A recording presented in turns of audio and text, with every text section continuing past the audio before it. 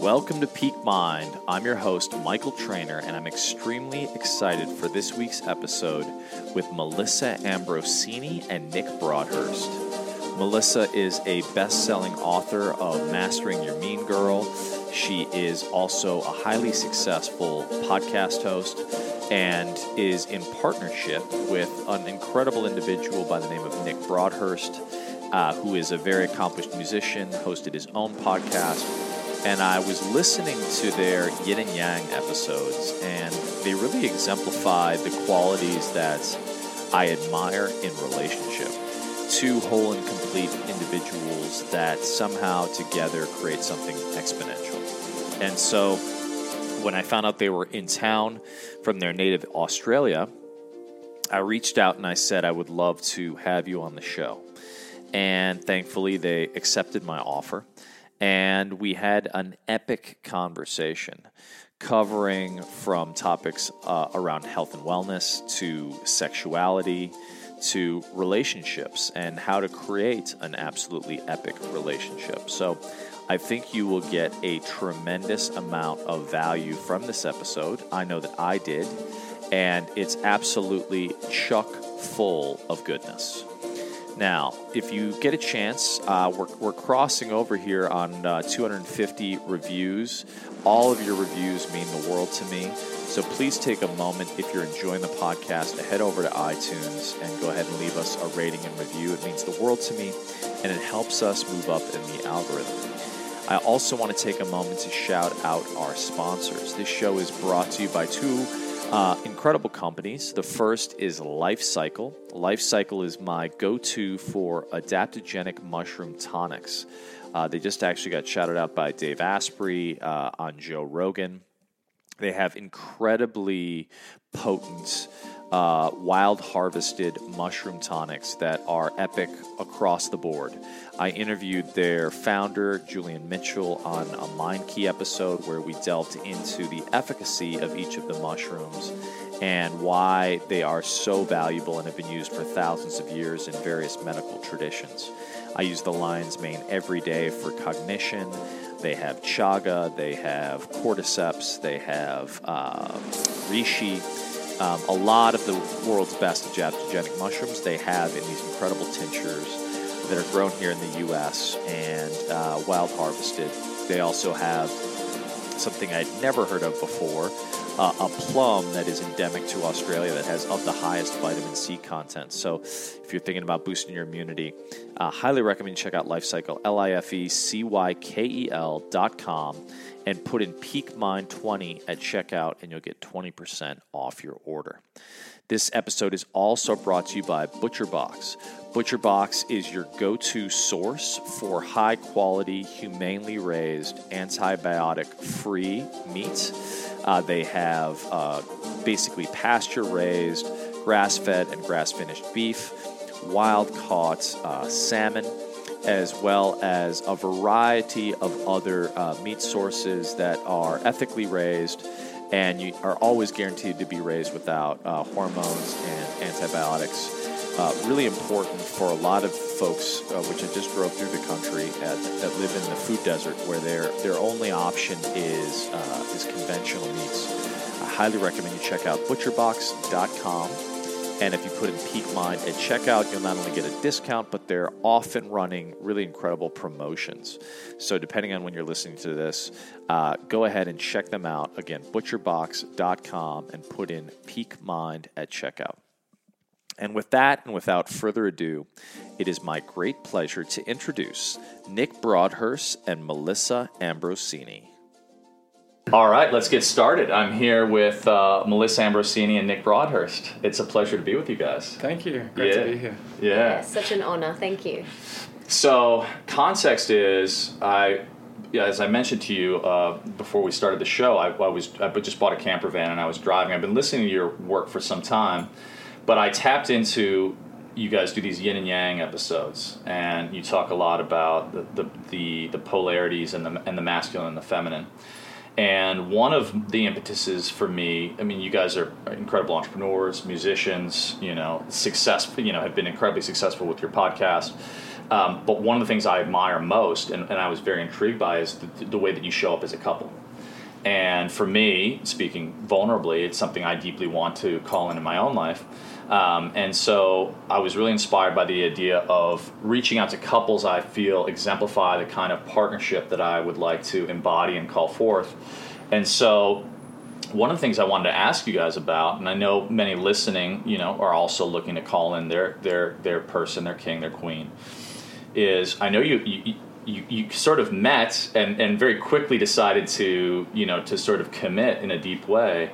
But what was it within you? Because I feel like so much of the work is within ourselves. What was it within each of you, and maybe we can start with Melissa, that you felt the work you had to do to prepare yourself to call in the other? Wow. Well, we had both individually done a lot of internal work before we got together, and I'm so grateful that we did that. There was a lot of healing that I needed to do. There was a lot of self-love that needed to be worked on, and I had kind of been doing that for about 6 years before I met, no, maybe longer, like 2010 to 2013, I had been working on myself really deeply, meditating, doing a lot of healing, and it was so beautiful to then meet someone who'd already been as well doing a lot of the healing himself. And so when we came together as two whole and complete people, which is so beautiful because I'd never experienced that before. All of the relationships that I'd had before, they wanted to save someone and I wanted saving. So it was like this, they filled a void in me and I filled a void in them. But when Nick and I came together, it was very different. It was two whole and complete people coming together to share their completeness, to share their wholeness. We had no agendas, we had no expectations. We were speaking about not having children, not getting married. We were just so open. And, when you said we decided to go deep very quickly, it wasn't even like it was a choice. It was choiceless. There was no thought process about it. It truly was being guided. And I do really think that there has to be a level of inner work that we do always. Not necessarily before you meet your soulmate, because I know lots of people who met their soulmates when they were 15 and they grew together. Yeah. And that happens too. But in our situation, that wasn't the case. He had a practice marriage. I had been through my fair share of relationships. And so when we came together, we had both done a lot of work and we went deep very, very quickly. Yeah. Yeah. That's beautiful. Did I miss anything? That's pretty solid. But you had been in a partnership previously, right? And you have a son, if I'm not mistaken. Correct. Yeah. Yeah. So, what was it? And I think it's actually more common now that people. It feels like we're in a sort of generational shift in the paradigm of marriage. And I feel like it's very common to have a partnership and then, consciously or sometimes unconsciously uncouple. What did you learn from the previous relationship and what work did you do to prepare yourself for this one? Yeah, the work I was doing before I met Melissa was purely born out of absolute necessity, because in my first marriage, I had no idea what it meant to be me, a man in the 21st century. I had no idea what I was doing. I was living up to the society norms, the expectations society puts on us. So I had left a successful music career and I went into a corporate career, and I had the expensive house, the big mortgage, the white picket fence, the 2 BMWs. I had that life. And I had a partner at the time who, in hindsight, I can see her feminine was crying out for all sorts of different things that I didn't know, I couldn't even recognize at the time. So I didn't fuel her feminine at all, really. I was pretty devoid in that area. So for me, once that broke down, it was a very painful process because I have now a 14-year-old son, which is crazy. But amazing because he's just so beautiful. But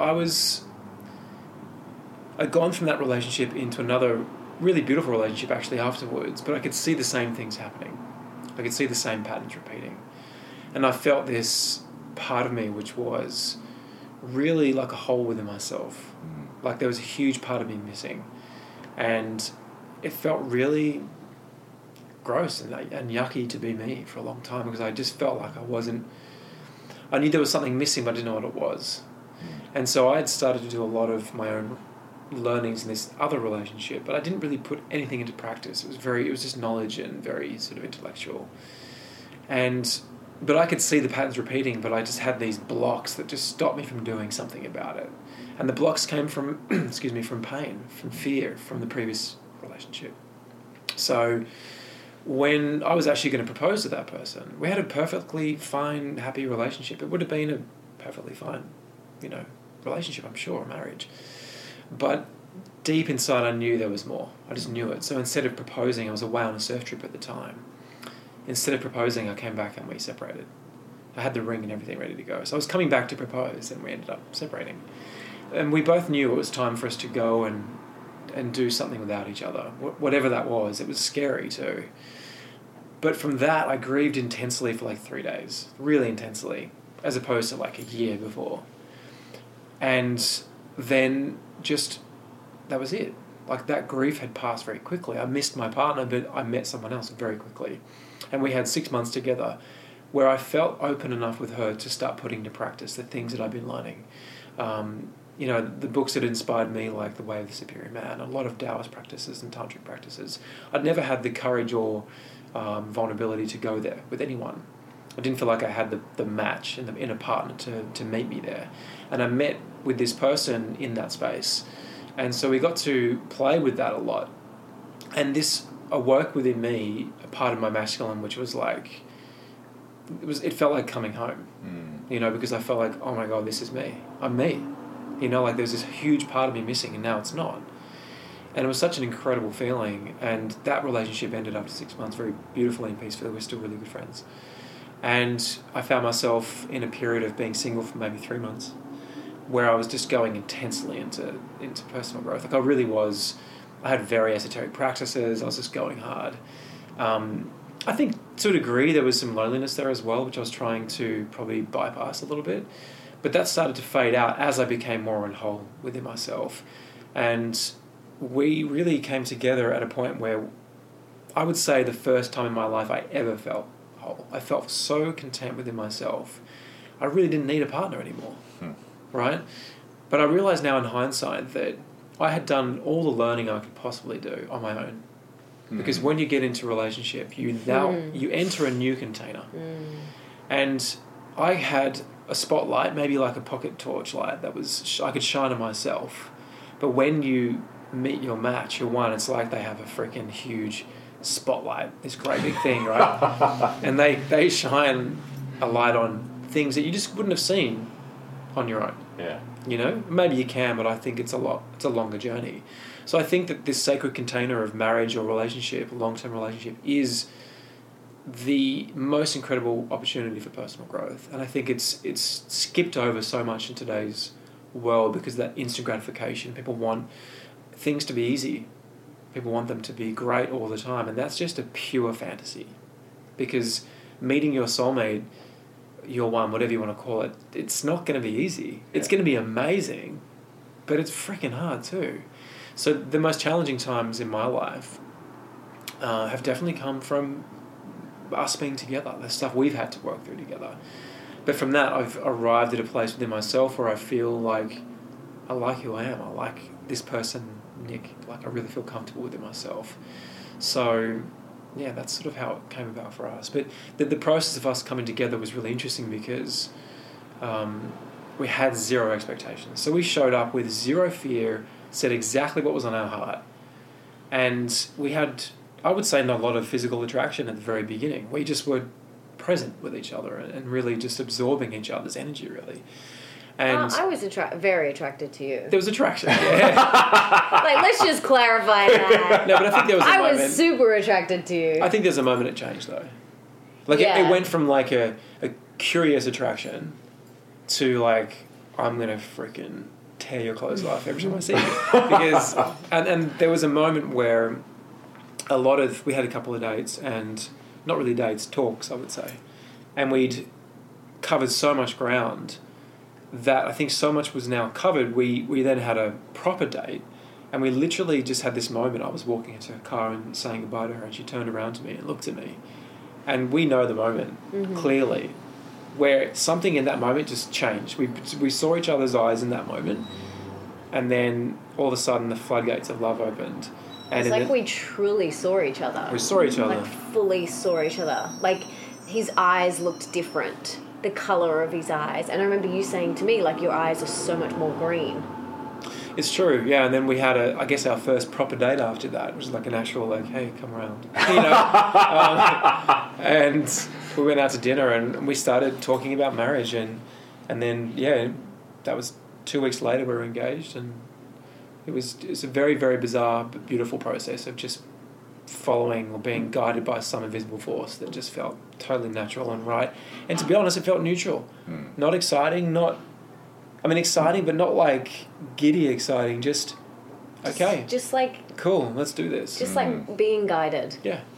It's beautiful because some of the things I'm hearing from you, it's that notion of first doing that work to feel that wholeness and completeness within. I think there's still this prevailing narrative of people feeling like they need to find the person that completes them, as in, okay, and I think it goes to this kind of cultural narrative of if only I have this, then I'll be happy, right? Like, where it's really our beingness that sources all of those things.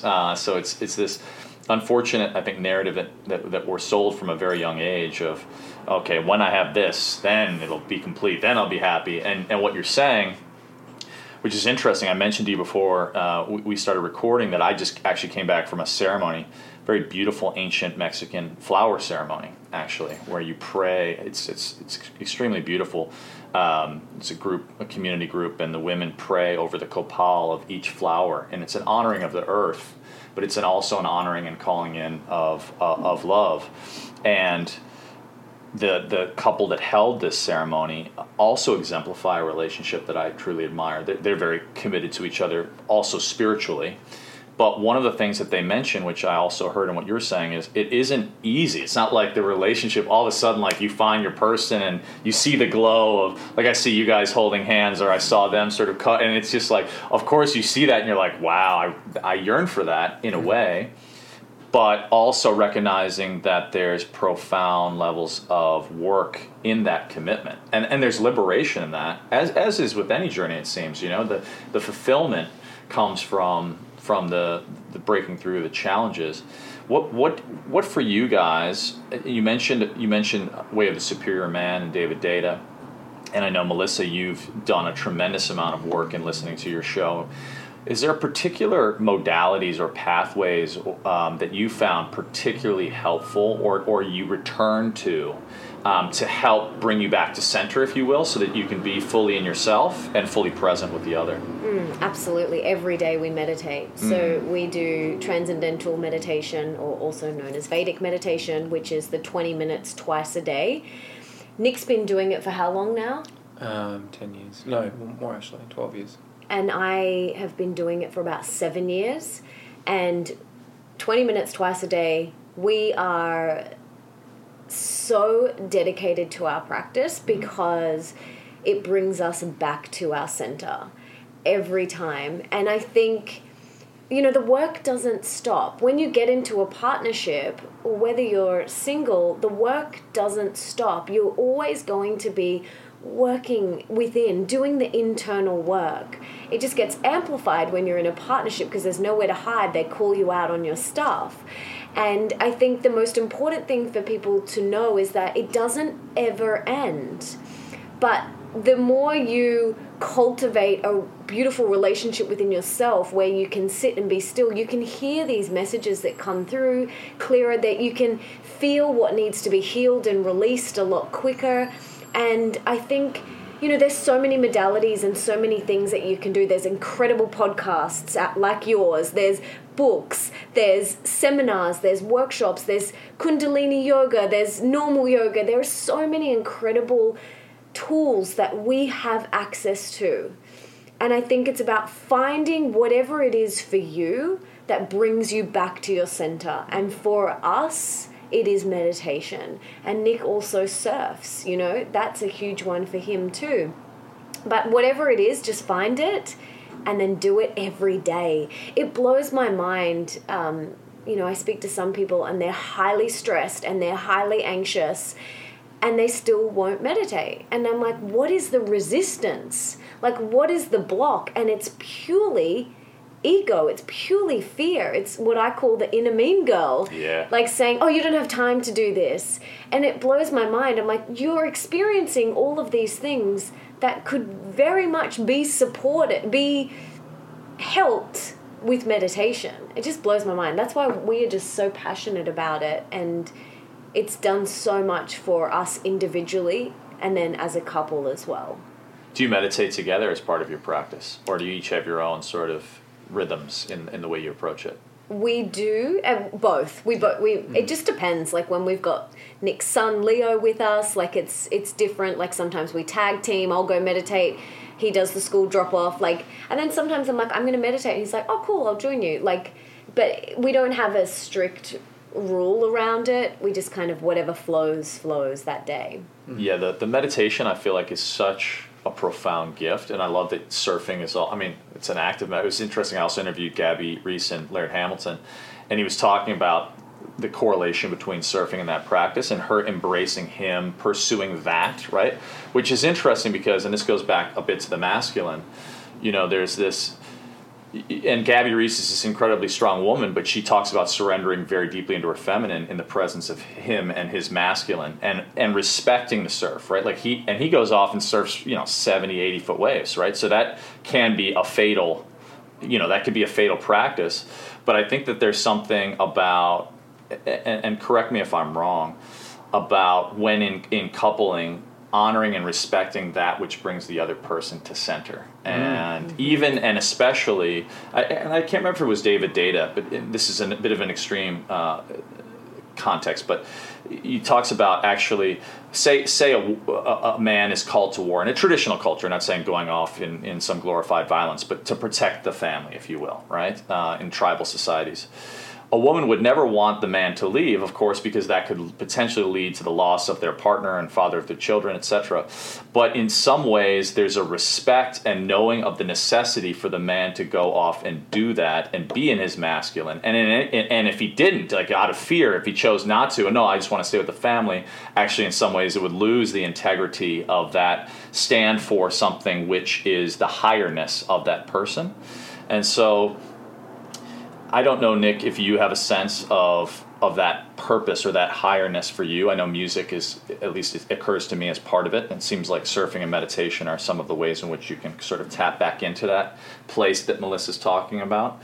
But for you, in terms of your masculinity, what has been, because you mentioned some of the Taoist practices and David Data, the curiosity is, what are the practices that you utilize to both bring yourself back to center, but also in the masculine sense, I think there's a context of your purpose having to be paramount.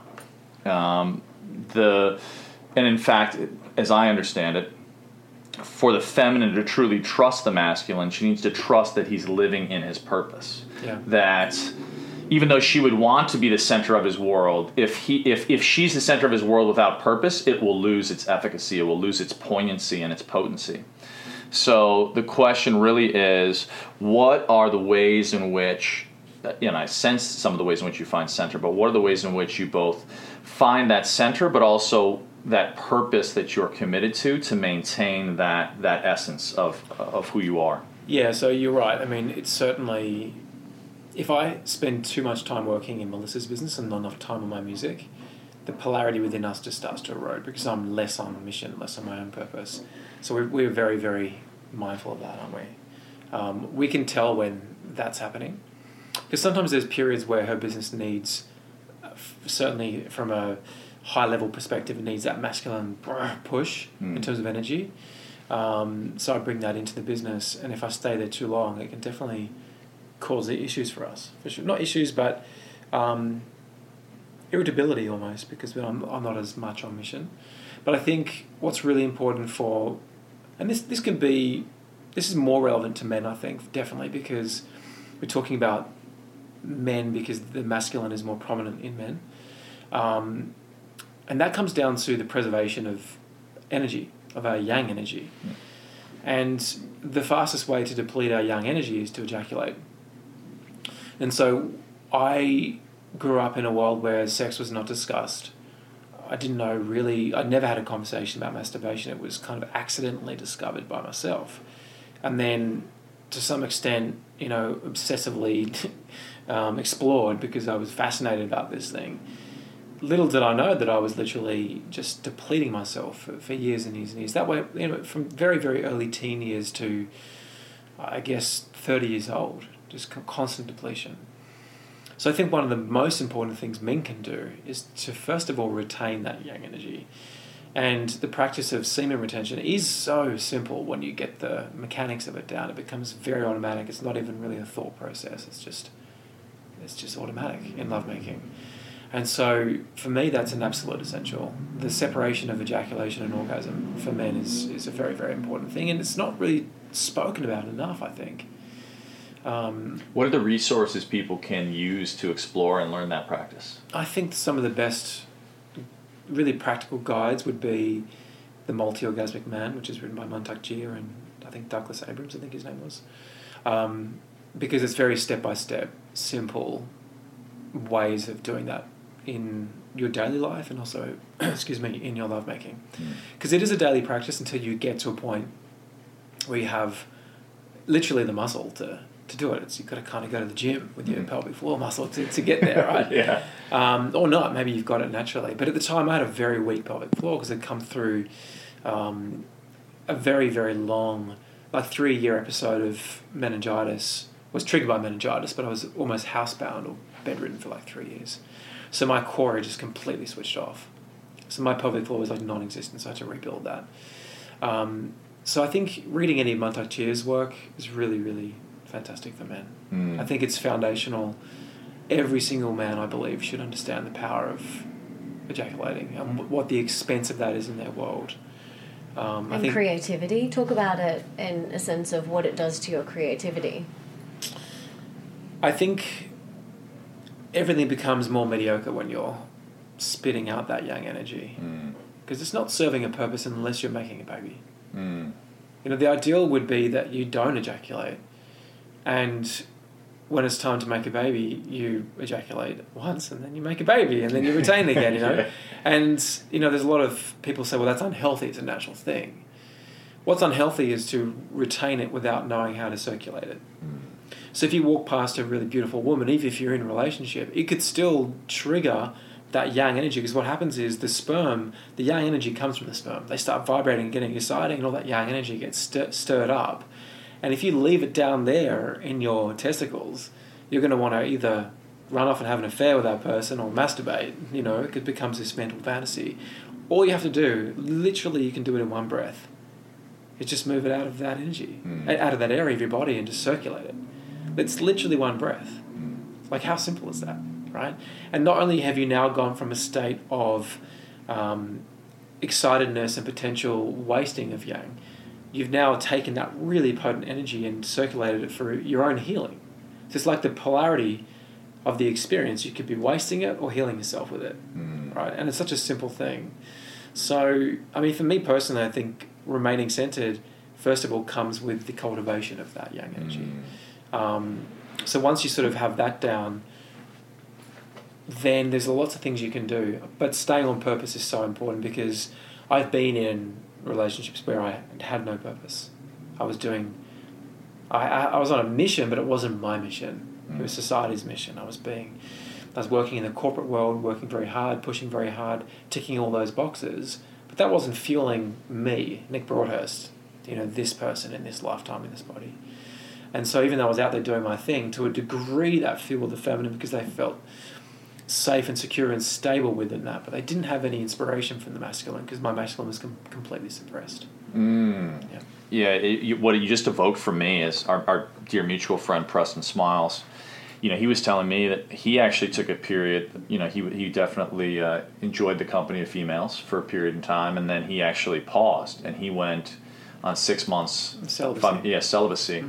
And that's when he got super clear and called in his partner Alexi. And so the idea of that always scared me, but I definitely have seen, as I paired out things that do not serve me in ways that distract my energy. And I mean, even just if you look at, aside from just the spiritual aspects, just the time it spends in, I mean, I'm still in the dating context, but like from, texting to dates to whatnot, if you're not aligned with that person, like the consumption of time, and I've really been thinking about this notion of the distinction between, it's a gentleman who recently passed, it's amazing, named Sean Stevenson. He's called a 3-foot giant.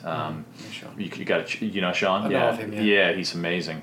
But he talked to me about this distinction between fun and fulfillment. And I think our culture, as you said, in sort of that short-term gain, is almost obsessed with the pursuit of fun, transactional fun, but oftentimes at the cost of fulfillment. And actually, you can still have fun, but be in pursuit. It's perhaps a higher mountain to climb or a more challenging course. But oftentimes, if you pursue the fulfilling mountain, the depth of that fun that you can experience in doing that work, in restraint, which is kind of what you're talking about, for example, in the context of ejaculation. But that notion of discipline and restraints, but actually still having an orgasmic experience, but one that still enables you to be fulfilled and to be able to create. And I feel like, especially for the men listening, it's such a powerful and potent practice to come into a relationship with discipline and not just pursue the transactional fun. And obviously you guys, at least in my book, are a manifestation of what is possible in that regard. I wanted to quickly jump in and just say something about celibacy. Please.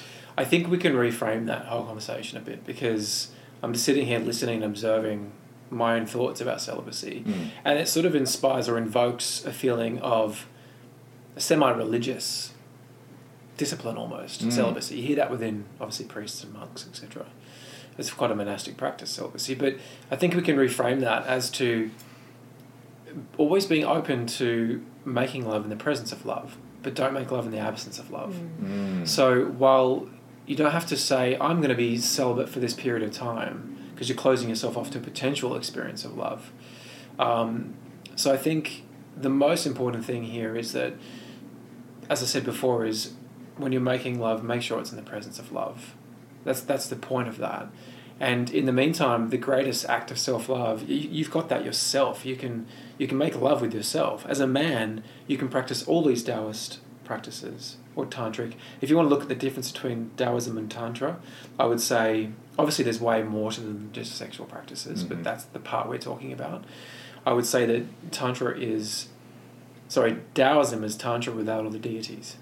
It's a bit more simple, right? So it depends what you resonate with. Personally, we come from a meditation background which is tantric based, but my sexual education has come from Taoism because it feels more practical, which is Chinese.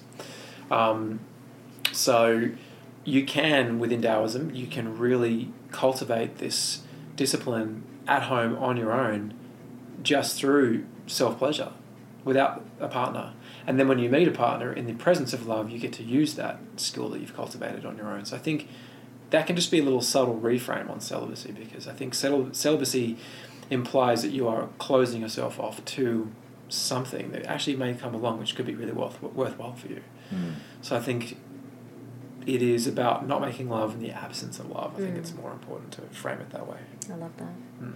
Beautiful distinction. For you, Melissa, what has been...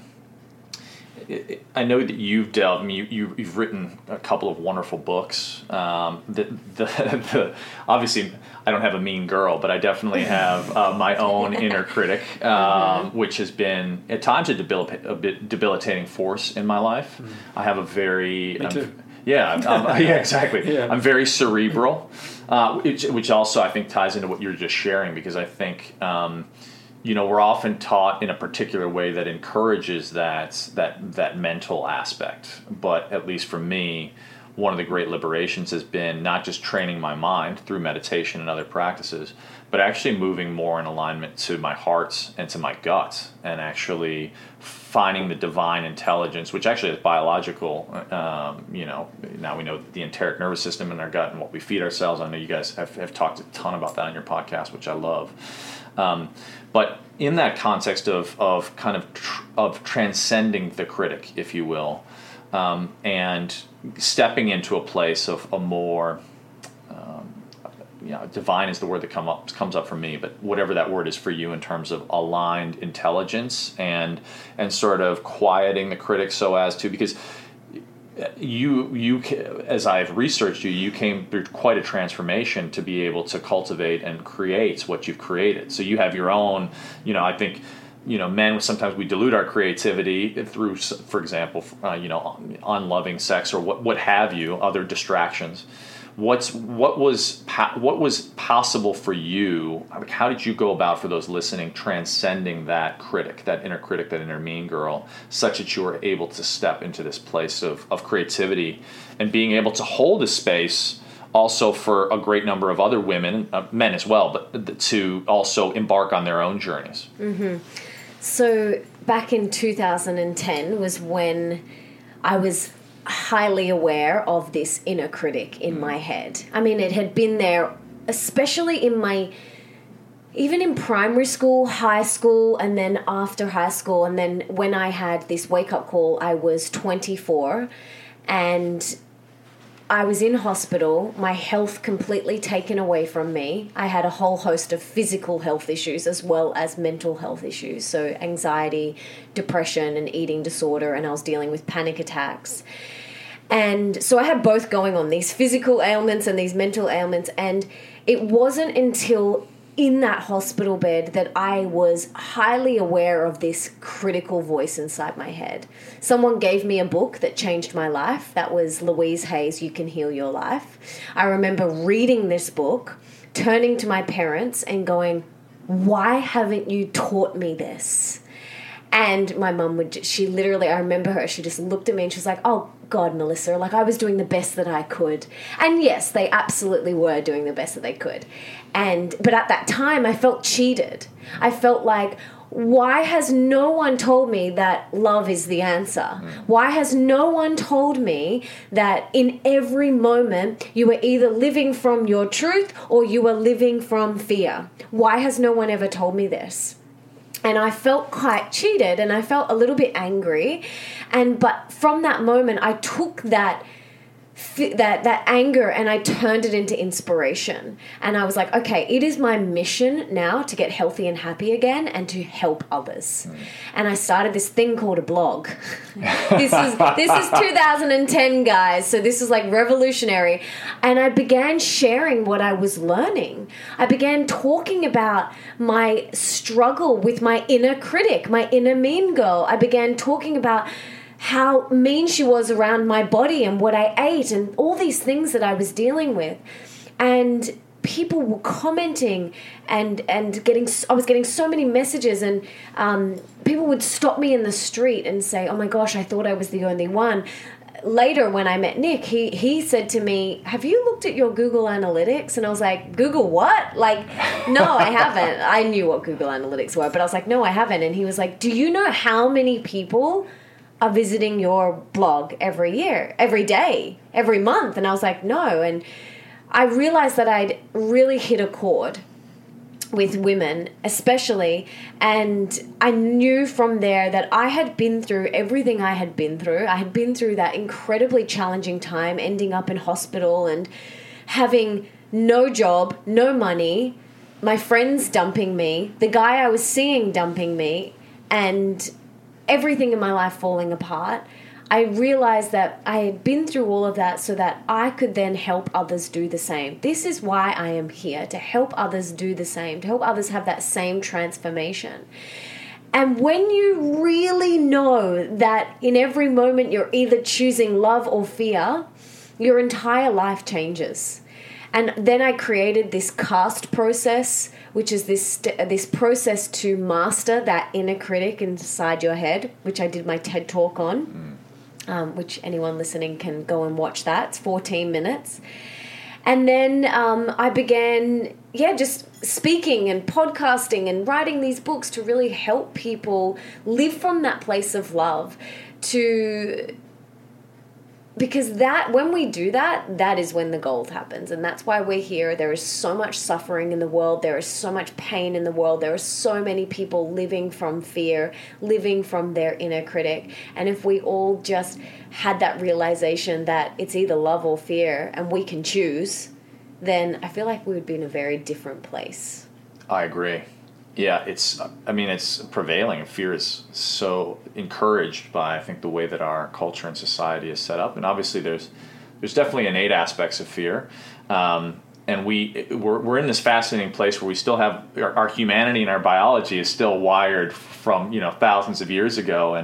And yet we're living in this brave new world, as we were talking about a bit before we jumped on, about technology and how it's sort of also changing our consciousness. And I think, social media can be, I guess in a way it's agnostic. It can go positively or negatively. I think a lot of times it's being used negatively, but it does kind of, like, we are all kind of barraged, if you will, on a daily basis with things that can perpetuate that fear, if you will.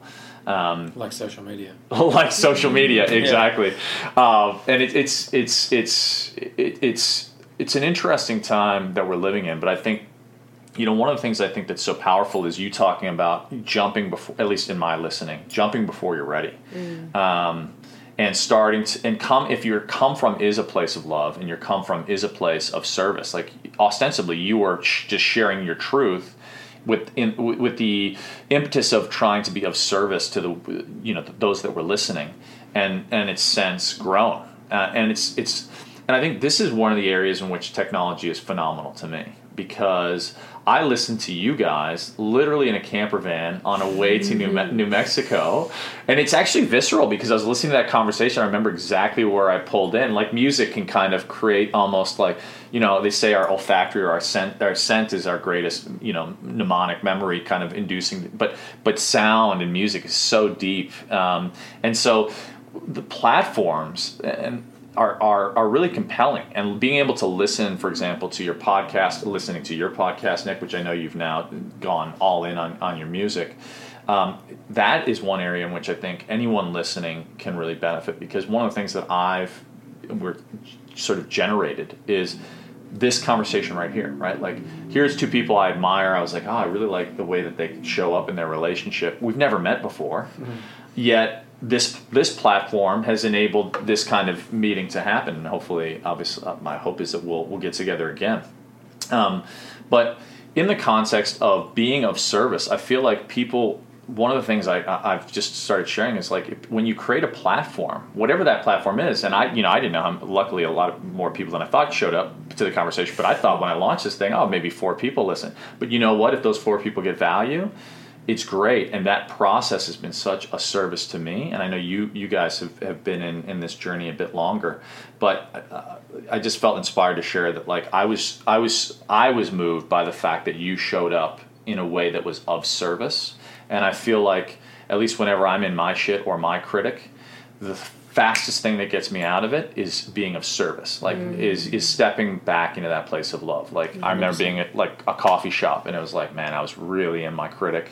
It was just back when I was doing this Dalai Lama event, and I thought it was all going to fall over, and the consequences were going to be huge. And I remember I was working with a coach at the time, and he's like, buy a coffee for the person behind you. And I was like, so simple. Yeah, it's so simple. So simple. Like, suffering, and I don't know who said this first, suffering is focusing on yourself. Yeah. And if you want to take that attention off yourself and put it on someone else, that is when we feel peace. Like, there's so many times where I'm like, I need to go and do something for someone else. And Nick's like, yeah, go and help a friend. Go and do something. Like, if I feel that suffering, it is so simple. Just take the attention off you and take it to service, and that suffering will lift. It's so simple. And I think service can also invoke certain, images in our mind as to what that is. And we speak about this a lot because people often ask us, how do I find my purpose? How do I find what I'm here to do? And how can I be of more service? And it's really very simple. That humans are all here for the same reason. We're all here to be of service. That is our purpose. That's it. Like, everyone knows, listening to this now, what their purpose is. Their purpose is to be of service. You don't need to go to Bali and find it. You don't. Exactly. Well said. We just told you it's to be of service. And the way that you do that, your purpose is to be of service. Your mission, how you choose to do that, is up to you. Whether it's through music or books or podcasting, that is painting, art, whatever. being the best mum. That's service. But everyone's purpose is to be of service. The way you do it through your mission is unique to you. So we do feel like a lot of people do come up and they're like, what's my purpose in this world? What am I meant to do? We're like... So stop asking that question in the first place, because, it's right there. Because what is my purpose? It's my and I, that focus on my and I. It's like, well, first of all, stop focusing on that and focus on service. And there you go. There's your answer.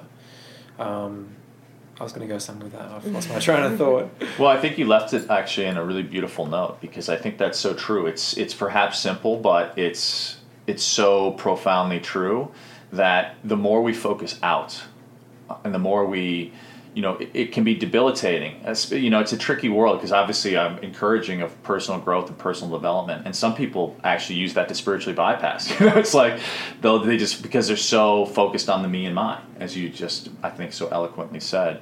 And I think the fastest thing that I've seen anytime I'm in my shit is, pardon my language, but is to focus out and to be of service and to step back into that ethos of love. Yeah, it's interesting, because I see what you're saying, because when you say, look, when you're focusing on yourself, that's a very quick way to cause suffering. I know when the greatest period of suffering in my life, I was just completely focused on me. But in personal development, you need to focus on your higher self, right? Which is different to yourself with a small s. If we're focusing on yourself with a big S, or capital S.